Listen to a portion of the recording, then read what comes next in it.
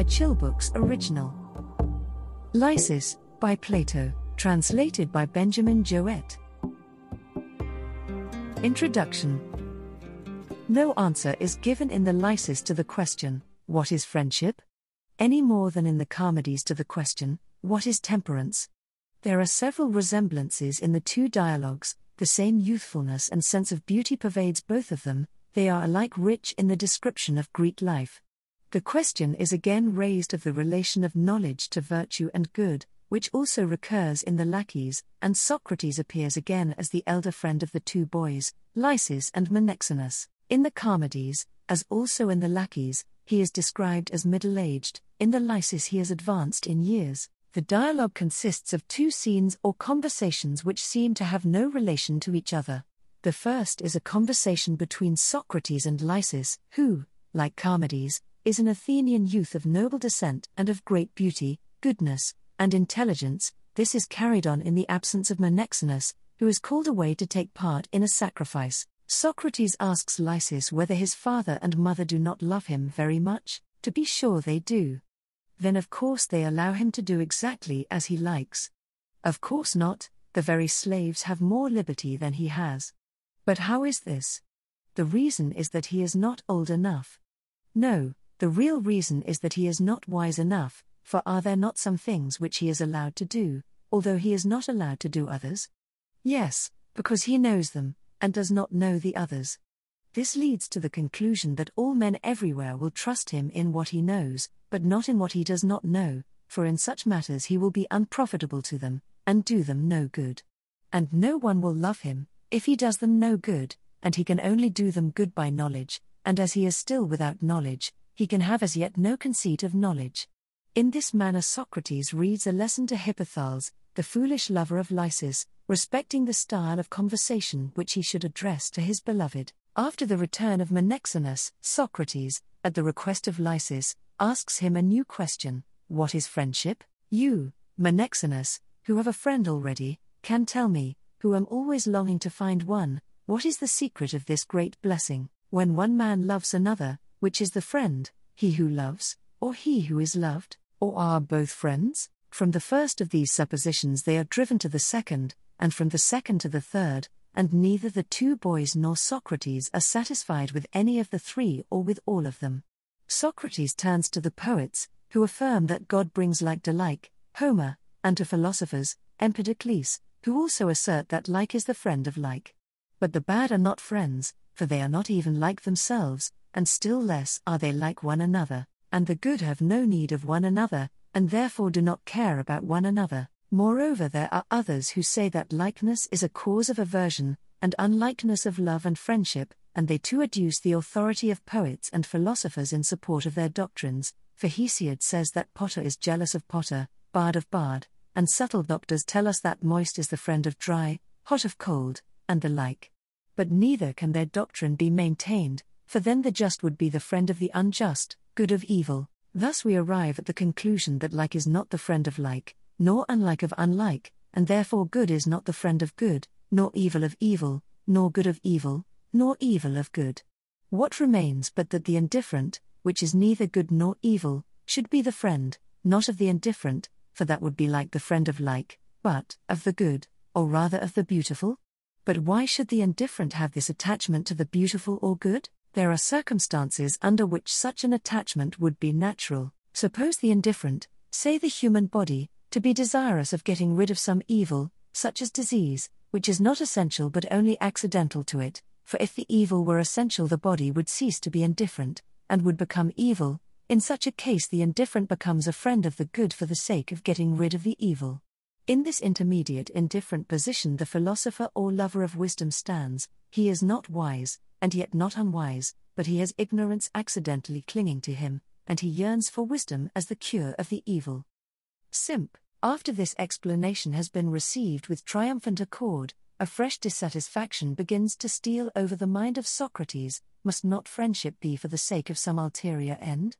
And what can that final cause or end of friendship be, other than the good? But the good is desired by us only as the cure of evil, and therefore if there were no evil there would be no friendship. Some other explanation then has to be devised. May not desire be the source of friendship? And desire is of what a man wants and of what is congenial to him. But then the congenial cannot be the same as the like, for like, as has been already shown, cannot be the friend of like, nor can the congenial be the good, for good is not the friend of good, as has been also shown. The problem is unsolved, and the three friends, Socrates, Lysis, and Menexenus, are still unable to find out what a friend is. Thus, as in the Charmides and Laches, and several of the other dialogues of Plato, compare especially the Protagoras and Theaetetus, no conclusion is arrived at. Socrates maintains his character of a know-nothing, but the boys have already learned the lesson which he is unable to teach them, and they are free from the conceit of knowledge. Compare CHRM. The dialogue is what would be called in the language of Thrasyllus tentative or inquisitive. The subject is continued in the Phaedrus and Symposium, and treated, with a manifest reference to the Lysis, in the 8th and 9th books of the Nicomachean Ethics of Aristotle. As in other writings of Plato, for example, the Republic, there is a progress from unconscious morality, illustrated by the friendship of the two youths, and also by the sayings of the poets, who are our fathers in wisdom, and yet only tell us half the truth, and in this particular instance are not much improved upon by the philosophers, to a more comprehensive notion of friendship. This, however, is far from being cleared of its perplexity. Two notions appear to be struggling or balancing in the mind of Socrates: first, the sense that friendship arises out of human needs and wants; secondly, that the higher form or ideal of friendship exists only for the sake of the good.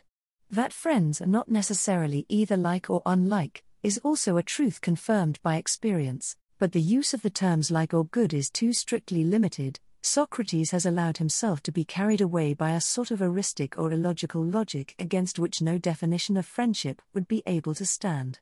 In the course of the argument he makes a distinction between property and accident, which is a real contribution to the science of logic. Some higher truths appear through the mist. The manner in which the field of argument is widened, as in the Charmides and Laches by the introduction of the idea of knowledge, so here by the introduction of the good, is deserving of attention. The sense of the interdependence of good and evil, and the allusion to the possibility of the non-existence of evil, are also very remarkable. The dialectical interest is fully sustained by the dramatic accompaniments. Observe, first, the scene, which is a Greek palestra, at a time when a sacrifice is going on, and the Hermea are in course of celebration; secondly, the accustomed irony of Socrates, who declares, as in the Symposium, that he is ignorant of all other things, but claims to have a knowledge of the mysteries of love. There are likewise several contrasts of character, first of the dry, caustic Ctesippus, of whom Socrates professes a humorous sort of fear, and Hippothales the flighty lover, who murders sleep by bawling out the name of his beloved. There is also a contrast between the false, exaggerated, sentimental love of Hippothales towards Lysis, and the childlike and innocent friendship of the boys with one another. Some difference appears to be intended between the characters of the more talkative Menexenus and the reserved and simple Lysis. Socrates draws out the latter by a new sort of irony, which is sometimes adopted in talking to children, and consists in asking a leading question which can only be answered in a sense contrary to the intention of the question. Your father and mother of course allow you to drive the chariot? No, they do not. When Menexenus returns, the serious dialectic begins. He is described as very pugnacious, and we are thus prepared for the part which a mere youth takes in a difficult argument. But Plato has not forgotten dramatic propriety, and Socrates proposes at last to refer the question to some older person. Some questions relating to friendship. The subject of friendship has a lower place in the modern than in the ancient world, partly because a higher place is assigned by us to love and marriage. The very meaning of the word has become slighter and more superficial, it seems almost to be borrowed from the ancients, and has nearly disappeared in modern treatises on moral philosophy. The received examples of friendship are to be found chiefly among the Greeks and Romans. Hence the casuistical or other questions which arise out of the relations of friends have not often been considered seriously in modern times. Many of them will be found to be the same which are discussed in the Lysis. We may ask with Socrates, 1. Whether friendship is of similars or dissimilars, or of both; 2. Whether such a tie exists between the good only and for the sake of the good; or 3. whether there may not be some peculiar attraction, which draws together the neither good nor evil for the sake of the good and because of the evil. 4. Whether friendship is always mutual, may there not be a one-sided and unrequited friendship? This question, which, like many others, is only one of a laxer or stricter use of words, seems to have greatly exercised the minds both of Aristotle and Plato. 5. Can we expect friendship to be permanent, or must we acknowledge with Cicero, nihil difficilius quam amicitiam usque ad extremum vitae permana? Is not friendship, even more than love, liable to be swayed by the caprices of fancy? The person who pleased us most at first sight or upon a slight acquaintance, when we have seen him again, and under different circumstances, may make a much less favorable impression on our minds. Young people swear eternal friendships, but at these innocent perjuries their elders laugh. No one forms a friendship with the intention of renouncing it, yet in the course of a varied life it is practically certain that many changes will occur of feeling, opinion, locality, occupation, fortune, which will divide us from some persons and unite us to others. 6. There is an ancient saying, qui amicos amicum non hobit, but is not some less exclusive form of friendship better suited to the condition and nature of man? And in those especially who have no family ties, may not the feeling pass beyond one or a few, and embrace all with whom we come into contact, and, perhaps in a few passionate and exalted natures, all men everywhere? 7. The ancients had their 3 kinds of friendship, for the sake of the pleasant, the useful, and the good. Is the last to be resolved into the 2 first, or are the 2 first to be included in the last? The subject was puzzling to them. They could not say that friendship was only a quality, or a relation, or a virtue, or a kind of virtue, and they had not in the age of Plato reached the point of regarding it, like justice, as a form or attribute of virtue. They had another perplexity. 8. How could one of the noblest feelings of human nature be so near to one of the most detestable corruptions of it?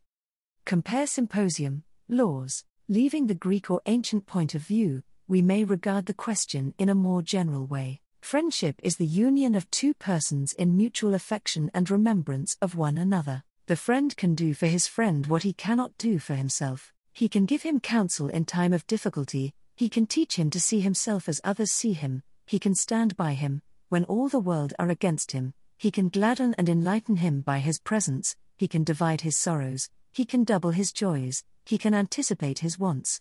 He will discover ways of helping him without creating a sense of his own superiority, he will find out his mental trials, but only that he may minister to them. Among true friends jealousy has no place, they do not complain of one another for making new friends, or for not revealing some secret of their lives. In friendship too there must be reserves, they do not intrude upon one another, and they mutually rejoice in any good which happens to either of them, though it may be to the loss of the other.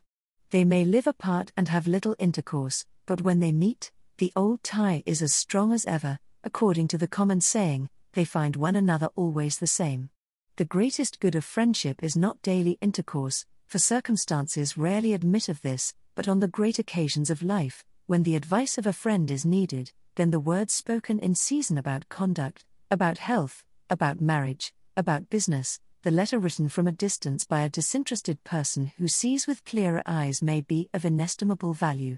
When the heart is failing and despair is setting in, then to hear the voice or grasp the hand of a friend, in a shipwreck, in a defeat, in some other failure or misfortune, may restore the necessary courage and composure to the paralyzed and disordered mind, and convert the feeble person into a hero.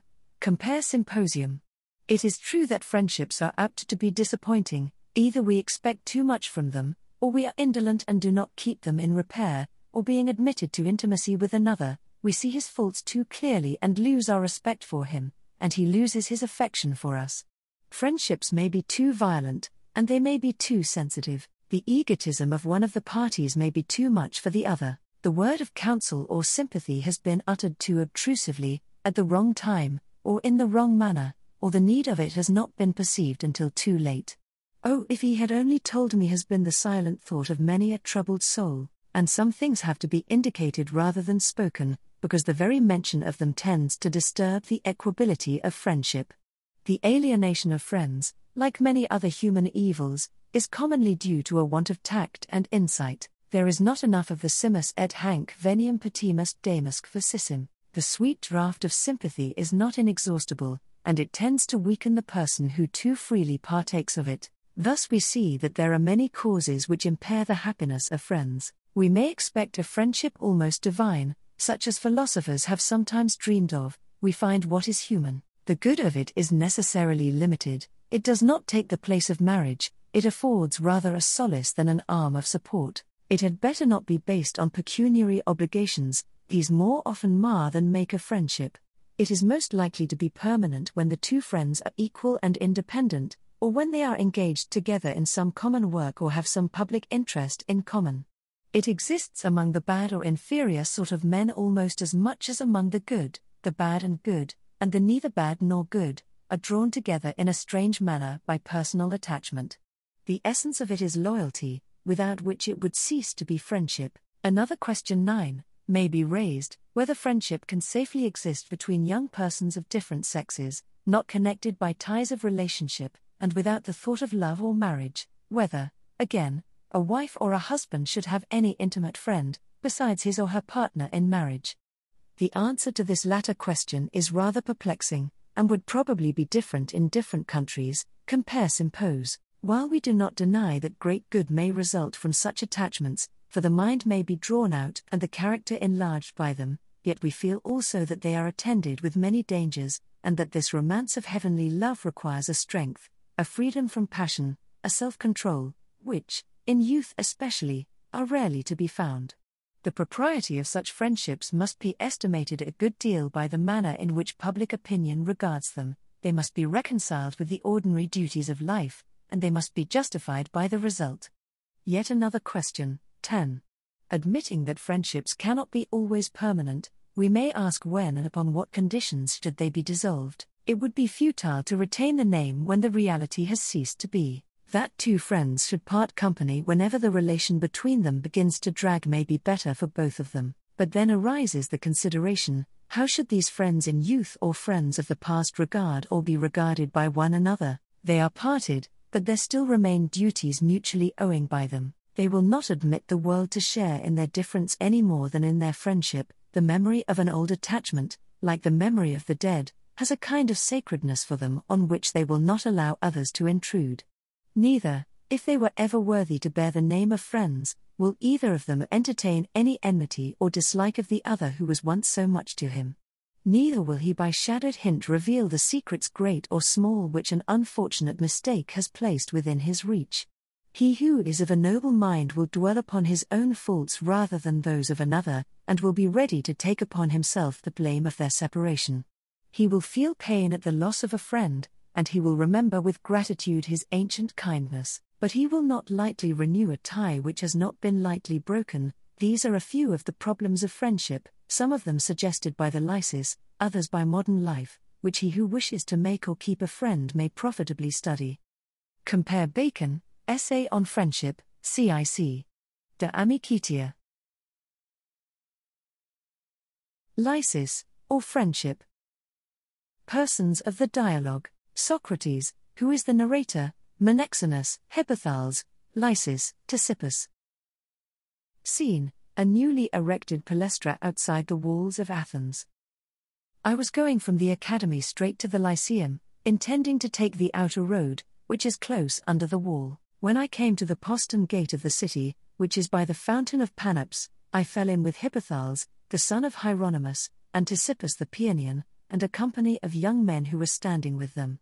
Hippothales, seeing me approach, asked whence I came and whither I was going. I am going, I replied, from the academy straight to the Lyceum. Then come straight to us, he said, and put in here. You may as well. Who are you? I said, and where am I to come? He showed me an enclosed space and an open door over against the wall. And there, he said, is the building at which we all meet, and a goodly company we are. And what is this building? I asked, and what sort of entertainment have you? The building, he replied, is a newly erected palestra, and the entertainment is generally conversation, to which you are welcome. Thank you, I said, and is there any teacher there? Yes, he said, your old friend and admirer, Micus. Indeed, I replied, he is a very eminent professor. Are you disposed, he said, to go with me and see them? Yes, I said, but I should like to know first, what is expected of me, and who is the favorite among you? Some persons have one favorite, Socrates, and some another, he said. And who is yours? I asked. Tell me that, Hippothales. At this he blushed, and I said to him, O Hippothales, thou son of Hieronymus, do not say that you are, or that you are not, in love. The confession is too late, for I see that you are not only in love, but are already far gone in your love. Simple and foolish as I am, the gods have given me the power of understanding affections of this kind. Whereupon he blushed more and more. Ctesippus said, I like to see you blushing, Hippothales, and hesitating to tell Socrates the name, when, if he were with you but for a very short time, you would have plagued him to death by talking about nothing else. Indeed, Socrates, he has literally deafened us, and stopped our ears with the praises of Lysis, and if he is a little intoxicated, there is every likelihood that we may have our sleep murdered with a cry of Lysis. His performances in prose are bad enough, but nothing at all in comparison with his verse, and when he drenches us with his poems and other compositions, it is really too bad, and worse still is his manner of singing them to his love. He has a voice which is truly appalling, and we cannot help hearing him, and now having a question put to him by you, behold he is blushing. Who is Lysis? I said. I suppose that he must be young, for the name does not recall any one to me. Why, he said, his father being a very well-known man, he retains his patronymic, and is not as yet commonly called by his own name, but, although you do not know his name, I am sure that you must know his face, for that is quite enough to distinguish him. But tell me whose son he is, I said. He is the eldest son of Democritus, of the Deme of Exone. Ah, Hippothales, I said, what a noble and really perfect love you have found. I wish that you would favor me with the exhibition which you have been making to the rest of the company, and then I shall be able to judge whether you know what a lover ought to say about his love, either to the youth himself, or to others.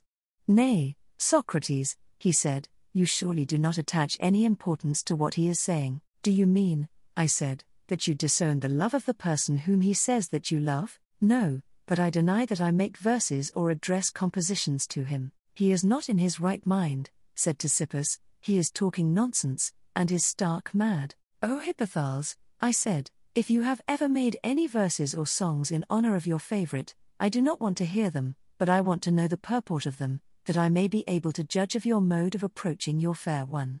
Ctesippus will be able to tell you, he said, for if, as he avers, the sound of my words is always dinning in his ears, he must have a very accurate knowledge and recollection of them. Yes, indeed, said Ctesippus, I know only too well, and very ridiculous the tale is, for although he is a lover, and very devotedly in love, he has nothing particular to talk about to his beloved which a child might not say. Now is not that ridiculous? He can only speak of the wealth of Democritus, which the whole city celebrates, and grandfather Lysis, and the other ancestors of the youth, and their stud of horses, and their victory at the Pythian games, and at the Isthmus, and at Nemea with 4 horses and single horses. These are the tales which he composes and repeats. And there is greater twaddle still. Only the day before yesterday he made a poem in which he described the entertainment of Heracles, who was a connection of the family, setting forth how in virtue of this relationship he was hospitably received by an ancestor of Lysis. This ancestor was himself begotten of Zeus by the daughter of the founder of the Deme. And these are the sort of old wives' tales which he sings and recites to us, and we are obliged to listen to him. When I heard this, I said, O ridiculous Hippothales, how can you be making and singing hymns in honor of yourself before you have one? But my songs and verses, he said, are not in honor of myself, Socrates. You think not? I said, nay, but what do you think? He replied, most assuredly, I said, those songs are all in your own honor, for if you win your beautiful love, your discourses and songs will be a glory to you, and may be truly regarded as hymns of praise composed in honor of you who have conquered and won such a love. But if he slips away from you, the more you have praised him, the more ridiculous you will look at having lost this fairest and best of blessings, and therefore the wise lover does not praise his beloved until he has won him, because he is afraid of accidents. There is also another danger: the fair, when any one praises or magnifies them, are filled with the spirit of pride and vain glory. Do you not agree with me? Yes, he said, and the more vainglorious they are, the more difficult is the capture of them? I believe you. What should you say of a hunter who frightened away his prey, and made the capture of the animals which he is hunting more difficult?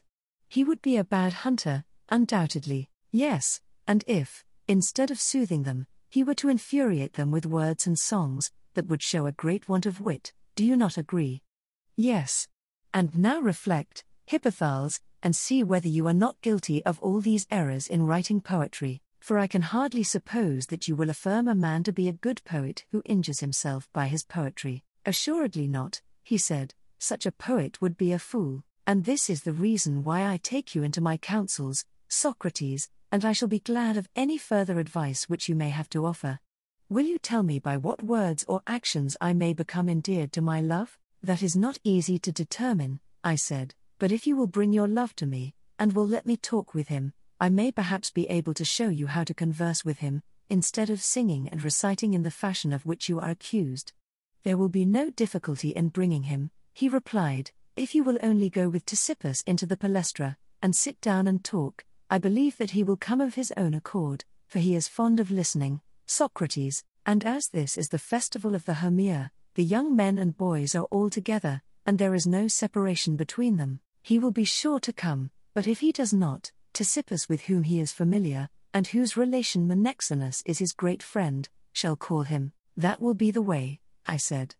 Thereupon I led Ctesippus into the palestra, and the rest followed. Upon entering we found that the boys had just been sacrificing, and this part of the festival was nearly at an end. They were all in their white array, and games at dice were going on among them. Most of them were in the outer court amusing themselves, but some were in a corner of the apoditerium playing at odd and even with a number of dice, which they took out of little wicker baskets. There was also a circle of lookers-on. Among them was Lysis. He was standing with the other boys and youths, having a crown upon his head, like a fair vision, and not less worthy of praise for his goodness than for his beauty. We left them, and went over to the opposite side of the room, where, finding a quiet place, we sat down, and then we began to talk. This attracted Lysis, who was constantly turning round to look at us. He was evidently wanting to come to us. For a time he hesitated and had not the courage to come alone, but first of all, his friend Menexenus, leaving his play, entered the palestra from the court, and when he saw Ctesippus and myself, was going to take a seat by us, and then Lysis, seeing him, followed, and sat down by his side, and the other boys joined. I should observe that Hippothales, when he saw the crowd, got behind them, where he thought that he would be out of sight of Lysis, lest he should anger him, and there he stood and listened. I turned to Menexenus, and said, Son of Demophon, which of you two youths is the elder? That is a matter of dispute between us, he said. And which is the nobler? Is that also a matter of dispute? Yes, certainly, and another disputed point is, which is the fairer? The two boys laughed. I shall not ask which is the richer of the two, I said, for you are friends, are you not? Certainly, they replied, and friends have all things in common, so that one of you can be no richer than the other, if you say truly that you are friends. They assented. I was about to ask which was the juster of the two, and which was the wiser of the two, but at this moment Menexenus was called away by someone who came and said that the gymnastic master wanted him. I supposed that he had to offer sacrifice, so he went away, and I asked Lysis some more questions. I dare say, Lysis, I said, that your father and mother love you very much. Certainly, he said, and they would wish you to be perfectly happy. Yes, but do you think that anyone is happy who is in the condition of a slave, and who cannot do what he likes? I should think not indeed, he said, and if your father and mother love you, and desire that you should be happy, no one can doubt that they are very ready to promote your happiness. Certainly, he replied. And do they then permit you to do what you like, and never rebuke you or hinder you from doing what you desire? Yes, indeed, Socrates, there are a great many things which they hinder me from doing. What do you mean? I said, do they want you to be happy, and yet hinder you from doing what you like? For example, if you want to mount one of your father's chariots, and take the reins at a race, they will not allow you to do so, they will prevent you. Certainly, he said, they will not allow me to do so. Whom then will they allow? There is a charioteer, whom my father pays for driving, and do they trust a hireling more than you? And may he do what he likes with the horses, and do they pay him for this? They do, but I dare say that you may take the whip and guide the mule cart if you like. They will permit that? Permit me. Indeed they will not. Then, I said, may no one use the whip to the mules? Yes, he said, the muleteer. And is he a slave or a free man? A slave, he said. And do they esteem a slave of more value than you who are their son? And do they entrust their property to him rather than to you, and allow him to do what he likes, when they prohibit you? Answer me now, are you your own master, or do they not even allow that? Nay, he said, of course they do not allow it. Then you have a master? Yes, my tutor, there he is. And is he a slave? To be sure, he is our slave, he replied. Surely, I said, this is a strange thing, that a free man should be governed by a slave. And what does he do with you? He takes me to my teachers. You do not mean to say that your teachers also rule over you? Of course they do. Then I must say that your father is pleased to inflict many lords and masters on you. But at any rate when you go home to your mother, she will let you have your own way, and will not interfere with your happiness. Her wool, or the piece of cloth which she is weaving, are at your disposal. I am sure that there is nothing to hinder you from touching her wooden spathe, or her comb, or any other of her spinning implements. Nay, Socrates, he replied, laughing, not only does she hinder me, but I should be beaten if I were to touch one of them. Well, I said, this is amazing. And did you ever behave ill to your father or your mother? No, indeed, he replied, but why then are they so terribly anxious to prevent you from being happy, and doing as you like? Keeping you all day long in subjection to another, and, in a word, doing nothing which you desire, so that you have no good, as would appear, out of their great possessions, which are under the control of anybody rather than of you, and have no use of your own fair person, which is tended and taken care of by another, while you, Lysis, are master of nobody, and can do nothing. Why, he said, Socrates, the reason is that I am not of age. I doubt whether that is the real reason, I said, for I should imagine that your father Democrates, and your mother, do permit you to do many things already, and do not wait until you are of age. For example, if they want anything read or written, you, I presume, would be the first person in the house who is summoned by them. Very true. And you would be allowed to write or read the letters in any order which you please, or to take up the lyre and tune the notes, and play with the fingers, or strike with the plectrum, exactly as you please, and neither father nor mother would interfere with you. That is true, he said. Then what can be the reason, Lysis, I said, why they allow you to do the one and not the other? I suppose, he said, because I understand the one, and not the other. Yes, my dear youth, I said, the reason is not any deficiency of years, but a deficiency of knowledge, and whenever your father thinks that you are wiser than he is, he will instantly commit himself and his possessions to you. I think so. I said, and about your neighbor, too, does not the same rule hold as about your father? If he is satisfied that you know more of housekeeping than he does, will he continue to administer his affairs himself, or will he commit them to you? I think that he will commit them to me. Will not the Athenian people, too, entrust their affairs to you when they see that you have wisdom enough to manage them? Yes. And let me put another case, I said, there is the great king, and he has an eldest son, who is the Prince of Asia. Suppose that you and I go to him and establish to his satisfaction that we are better cooks than his son, will he not entrust to us the prerogative of making soup, and putting in anything that we like while the pot is boiling, rather than to the Prince of Asia, who is his son? To us, clearly. And we shall be allowed to throw in salt by handfuls, whereas the son will not be allowed to put in as much as he can take up between his fingers? Of course. Or suppose again that the son has bad eyes, will he allow him, or will he not allow him, to touch his own eyes if he thinks that he has no knowledge of medicine? He will not allow him. Whereas, if he supposes us to have a knowledge of medicine, he will allow us to do what we like with him, even to open the eyes wide and sprinkle ashes upon them, because he supposes that we know what is best. That is true.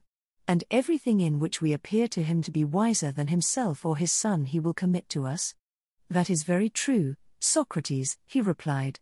Then now, my dear Lysis, I said, you perceive that in things which we know every one will trust us, Hellenes and barbarians, men and women, and we may do as we please about them, and no one will like to interfere with us. We shall be free, and masters of others, and these things will be really ours, for we shall be benefited by them.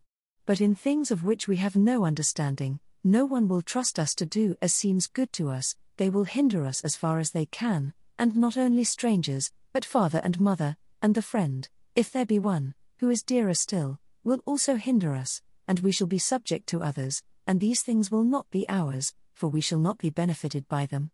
Do you agree? He assented. And shall we be friends to others, and will any others love us, in as far as we are useless to them? Certainly not. Neither can your father or mother love you, nor can anybody love anybody else, in so far as they are useless to them? No, and therefore, my boy, if you are wise, all men will be your friends and kindred, for you will be useful and good, but if you are not wise, neither father, nor mother, nor kindred, nor anyone else, will be your friends. And in matters of which you have as yet no knowledge, can you have any conceit of knowledge? That is impossible, he replied, and you, Lysis, if you require a teacher, have not yet attained to wisdom. True, and therefore you are not conceited, having nothing of which to be conceited. Indeed, Socrates, I think not. When I heard him say this, I turned to Hippothales, and was very nearly making a blunder, for I was going to say to him, that is the way, Hippothales, in which you should talk to your beloved, humbling and lowering him, and not as you do, puffing him up and spoiling him.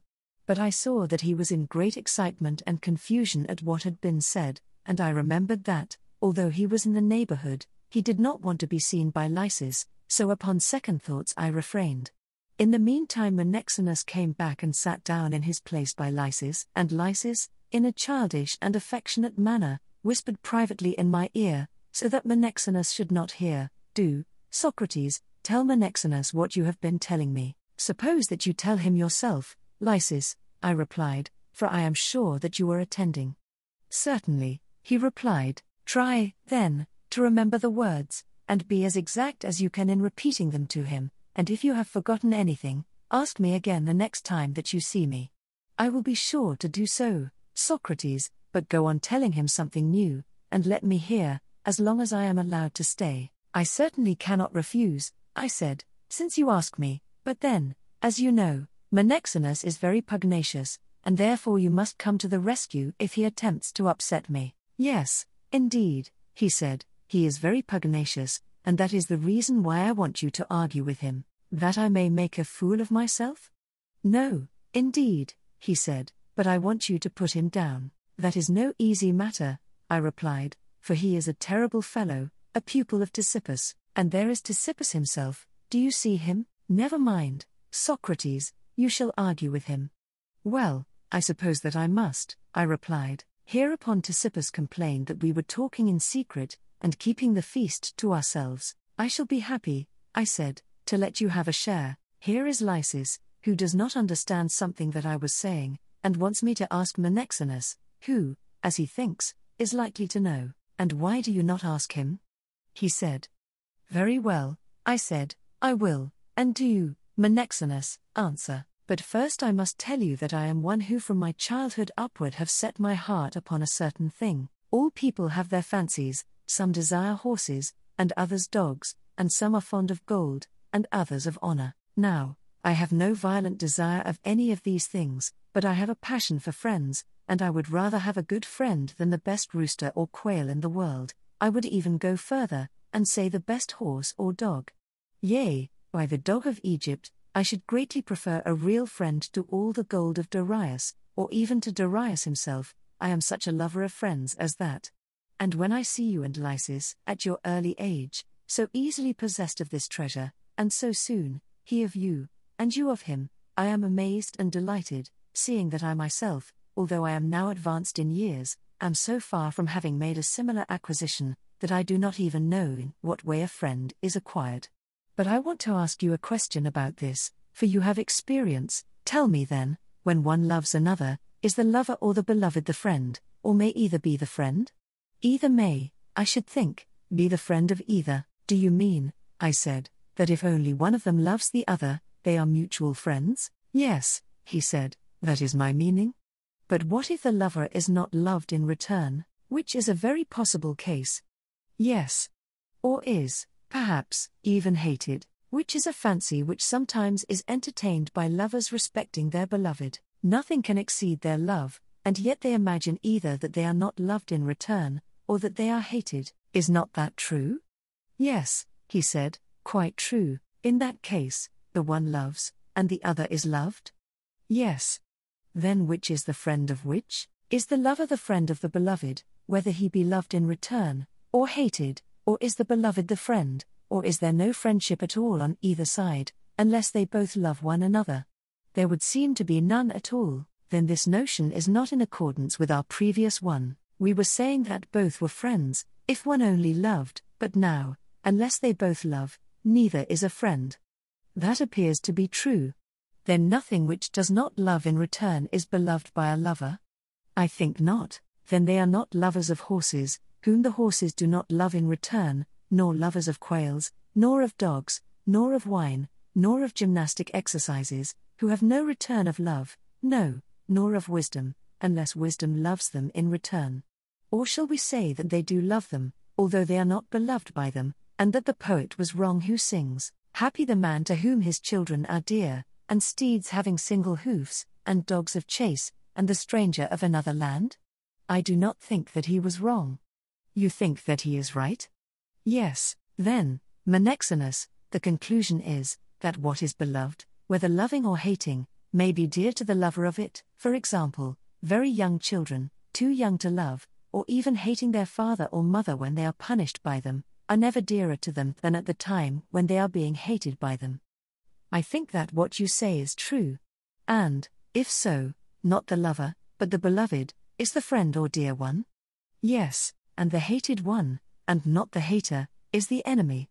Clearly, then many men are loved by their enemies, and hated by their friends, and are the friends of their enemies, and the enemies of their friends.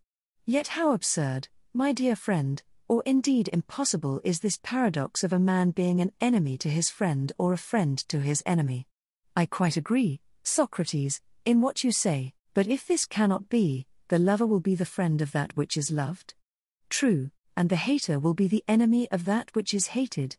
Certainly, yet we must acknowledge in this, as in the preceding instance, that a man may be the friend of one who is not his friend, or who may be his enemy, when he loves that which does not love him or which even hates him. And he may be the enemy of one who is not his enemy, and is even his friend, for example, when he hates that which does not hate him, or which even loves him. That appears to be true. But if the lover is not a friend, nor the beloved a friend, nor both together, what are we to say? Whom are we to call friends to one another? Do any remain? Indeed, Socrates, I cannot find any. But, O Menexenus, I said, may we not have been altogether wrong in our conclusions? I am sure that we have been wrong, Socrates, said Lysis, and he blushed as he spoke, the words seeming to come from his lips involuntarily, because his whole mind was taken up with the argument. There was no mistaking his attentive look while he was listening. I was pleased at the interest which was shown by Lysis, and I wanted to give Menexenus a rest, so I turned to him and said, I think, Lysis, that what you say is true, and that, if we had been right, we should never have gone so far wrong. Let us proceed no further in this direction, for the road seems to be getting troublesome, but take the other path into which we turned, and see what the poets have to say, for they are to us in a manner the fathers and authors of wisdom, and they speak of friends in no light or trivial manner, but God himself, as they say, makes them and draws them to one another, and this they express, if I am not mistaken, in the following words. God is ever drawing like towards like, and making them acquainted. I dare say that you have heard those words. Yes, he said, I have, and have you not also met with the treatises of philosophers who say that like must love like? They are the people who argue and write about nature and the universe. Very true, he replied, and are they right in saying this? They may be, perhaps, I said, about half, or possibly, altogether, right, if their meaning were rightly apprehended by us, for the more a bad man has to do with a bad man, and the more nearly he is brought into contact with him, the more he will be likely to hate him, for he injures him, and injurer and injured cannot be friends. Is not that true? Yes, he said, then one half of the saying is untrue, if the wicked are like one another. That is true, but the real meaning of the saying, as I imagine, is that the good are like one another, and friends to one another, and that the bad, as is often said of them, are never at unity with one another or with themselves, for they are passionate and restless, and anything which is at variance and enmity with itself is not likely to be in union or harmony with any other thing. Do you not agree? Yes, I do. Then, my friend, those who say that the like is friendly to the like mean to intimate, if I rightly apprehend them, that the good only is the friend of the good, and of him only, but that the evil never attains to any real friendship, either with good or evil. Do you agree? He nodded assent. Then now we know how to answer the question who are friends? For the argument declares that the good are friends. Yes, he said, that is true. Yes, I replied, and yet I am not quite satisfied with this answer, by heaven, and shall I tell you what I suspect? I will, assuming that like, inasmuch as he is like, is the friend of like, and useful to him, or rather let me try another way of putting the matter, can like do any good or harm to like which he could not do to himself, or suffer anything from his like which he would not suffer from himself? And if neither can be of any use to the other, how can they be loved by one another? Can they now? They cannot.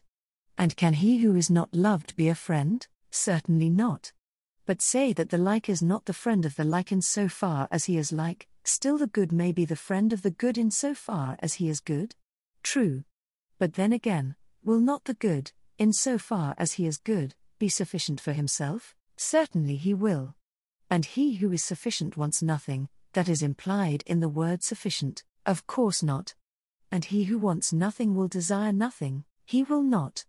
Neither can he love that which he does not desire, he cannot. And he who loves not is not a lover or friend, clearly not. What place then is there for friendship, if, when absent, good men have no need of one another, for even when alone they are sufficient for themselves, and when present have no use of one another? How can such persons ever be induced to value one another? They cannot, and friends they cannot be, unless they value one another. Very true, but see now, Lysis, whether we are not being deceived in all this, are we not indeed entirely wrong? How so? He replied, have I not heard some one say, as I just now recollect, that the like is the greatest enemy of the like, the good of the good? Yes, and he quoted the authority of Hesiod, who says, Potter quarrels with potter, bard with bard, beggar with beggar, and of all other things he affirmed, in like manner, that of necessity the most like are most full of envy, strife, and hatred of one another, and the most unlike, of friendship.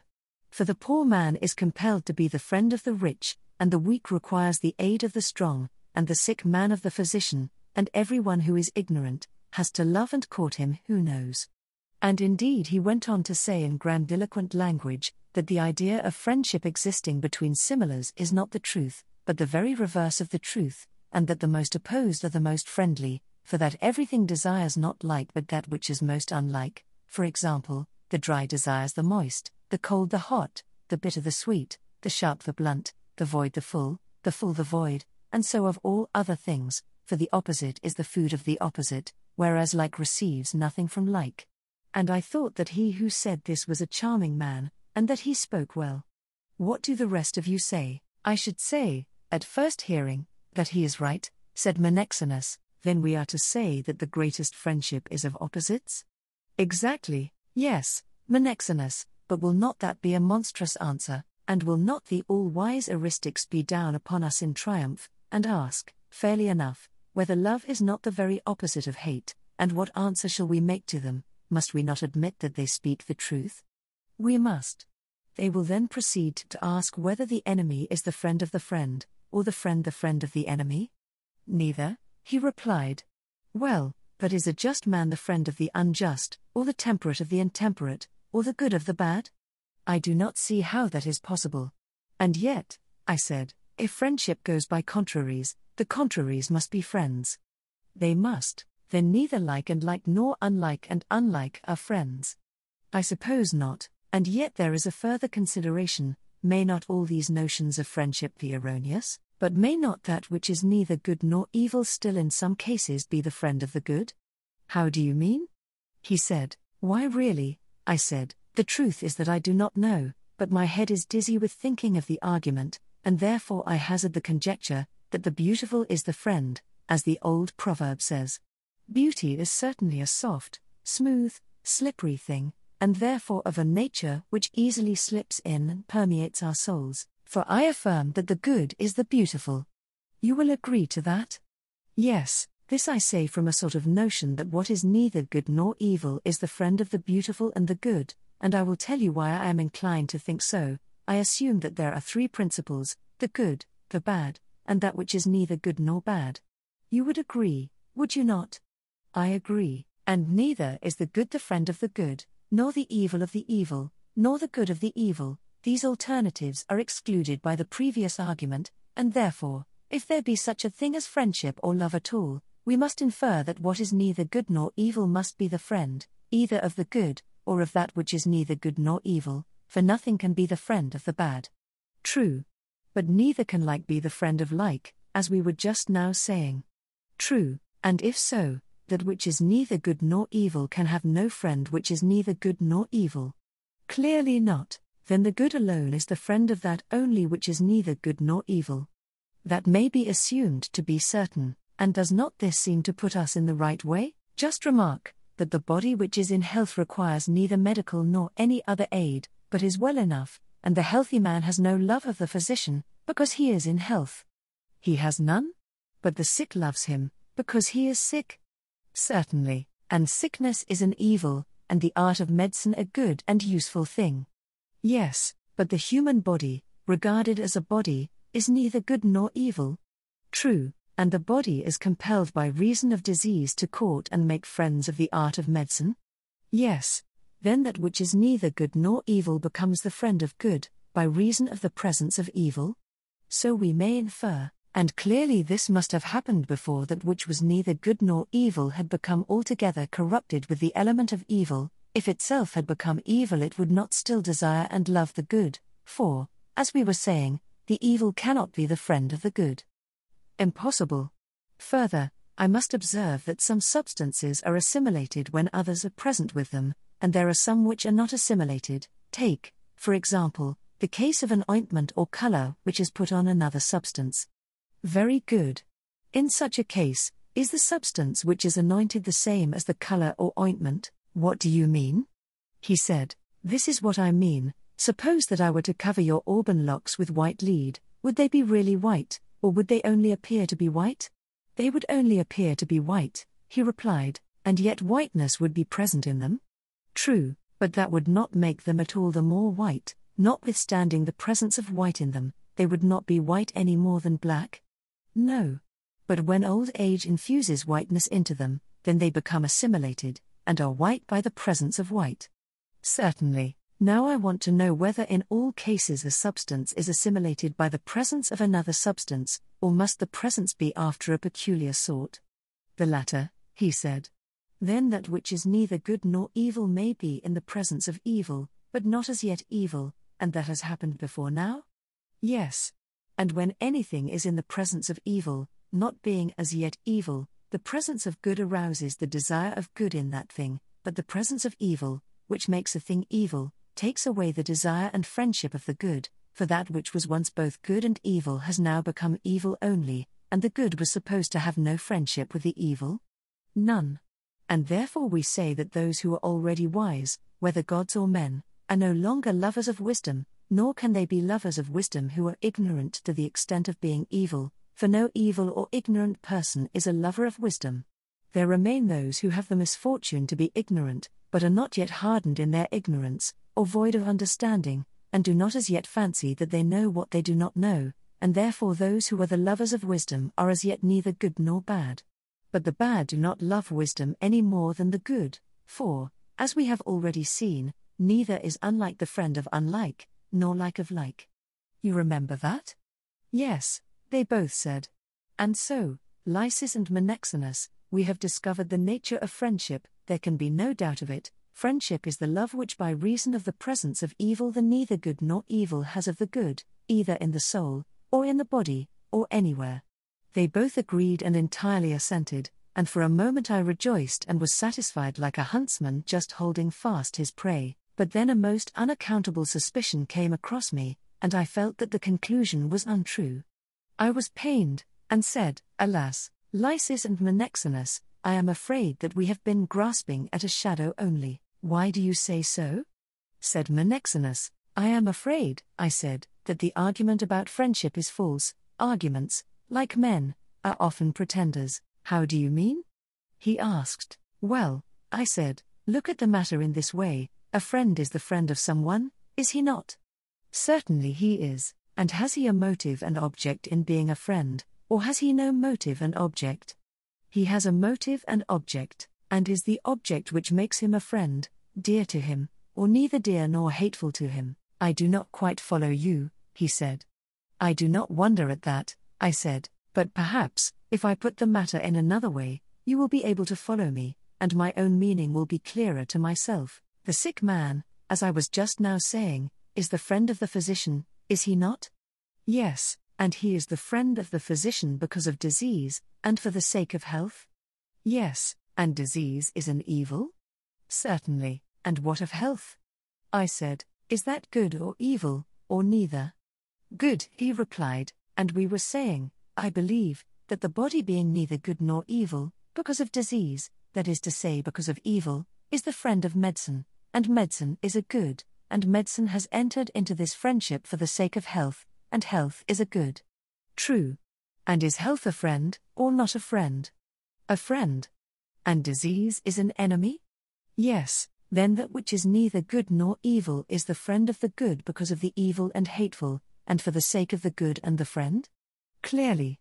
Then the friend is a friend for the sake of the friend, and because of the enemy? That is to be inferred. Then at this point, my boys, let us take heed, and be on our guard against deceptions. I will not again repeat that the friend is the friend of the friend, and the like of the like, which has been declared by us to be an impossibility, but, in order that this new statement may not delude us, let us attentively examine another point, which I will proceed to explain. Medicine, as we were saying, is a friend, or dear to us for the sake of health? Yes. And health is also dear? Certainly. And if dear, then dear for the sake of something? Yes, and surely this object must also be dear, as is implied in our previous admissions? Yes, and that something dear involves something else dear? Yes, but then, proceeding in this way, shall we not arrive at some first principle of friendship or dearness which is not capable of being referred to any other, for the sake of which, as we maintain, all other things are dear, and, having there arrived, we shall stop? True. My fear is that all those other things, which, as we say, are dear for the sake of another, are illusions and deceptions only, but where that first principle is, there is the true ideal of friendship. Let me put the matter thus: suppose the case of a great treasure. This may be a son, who is more precious to his father than all his other treasures. Would not the father, who values his son above all things, value other things also for the sake of his son? I mean, for instance, if he knew that his son had drunk hemlock, and the father thought that wine would save him, he would value the wine? He would. And also the vessel which contains the wine? Certainly. But does he therefore value the 3 measures of wine, or the earthen vessel which contains them, equally with his son? Is not this rather the true state of the case? All his anxiety has regard not to the means which are provided for the sake of an object, but to the object for the sake of which they are provided. And although we may often say that gold and silver are highly valued by us, that is not the truth, for there is a further object, whatever it may be, which we value most of all, and for the sake of which gold and all our other possessions are acquired by us. Am I not right? Yes, certainly. And may not the same be said of the friend? That which is only dear to us for the sake of something else is improperly said to be dear, but the truly dear is that in which all these so-called dear friendships terminate. That, he said, appears to be true, and the truly dear or ultimate principle of friendship is not for the sake of any other or further dear. True. Then we have done with the notion that friendship has any further object. May we then infer that the good is the friend? I think so, and the good is loved for the sake of the evil? Let me put the case in this way: suppose that of the 3 principles, good, evil, and that which is neither good nor evil, there remained only the good and the neutral, and that evil went far away, and in no way affected soul or body, nor ever at all that class of things which, as we say, are neither good nor evil in themselves. Would the good be of any use, or other than useless to us? For if there were nothing to hurt us any longer, we should have no need of anything that would do us good. Then would be clearly seen that we did but love and desire the good because of the evil, and as the remedy of the evil, which was the disease. But if there had been no disease, there would have been no need of a remedy. Is not this the nature of the good, to be loved by us who are placed between the two, because of the evil, but there is no use in the good for its own sake?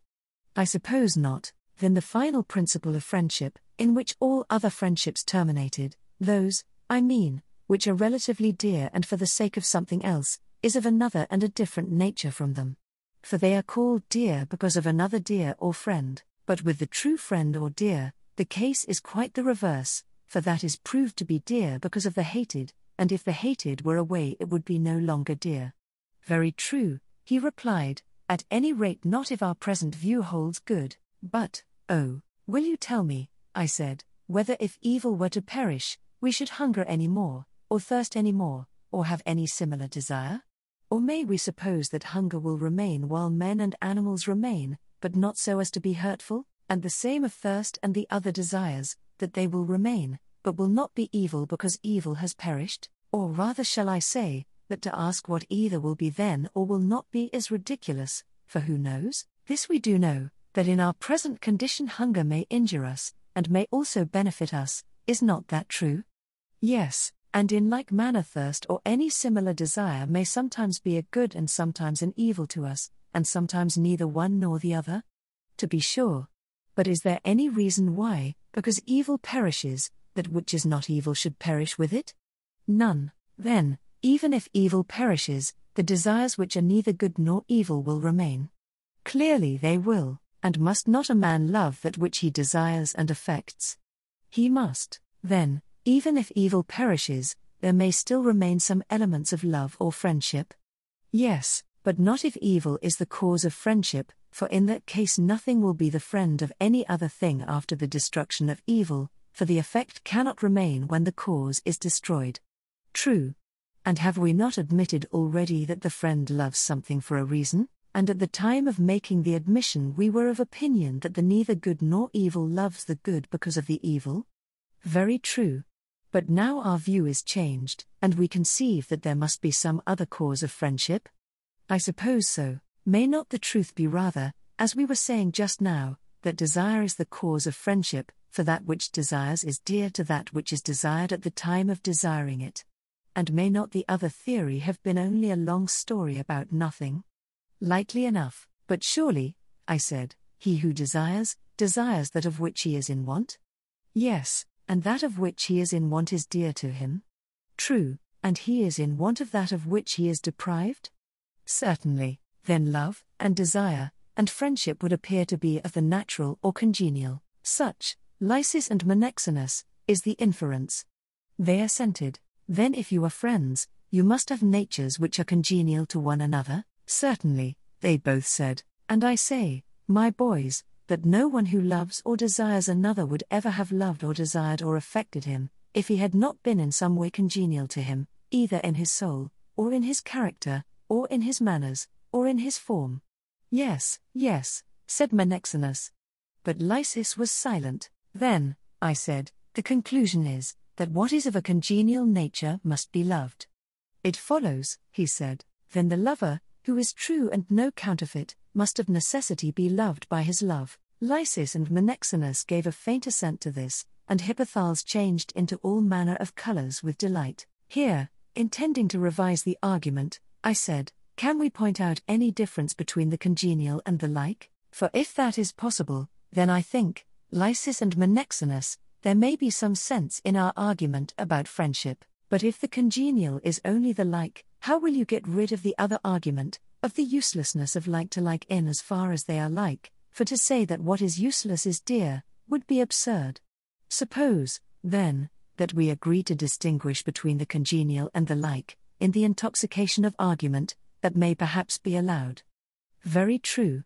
And shall we further say that the good is congenial, and the evil uncongenial to every one? Or again that the evil is congenial to the evil, and the good to the good, and that which is neither good nor evil to that which is neither good nor evil? They agreed to the latter alternative. Then, my boys, we have again fallen into the old discarded error, for the unjust will be the friend of the unjust, and the bad of the bad, as well as the good of the good.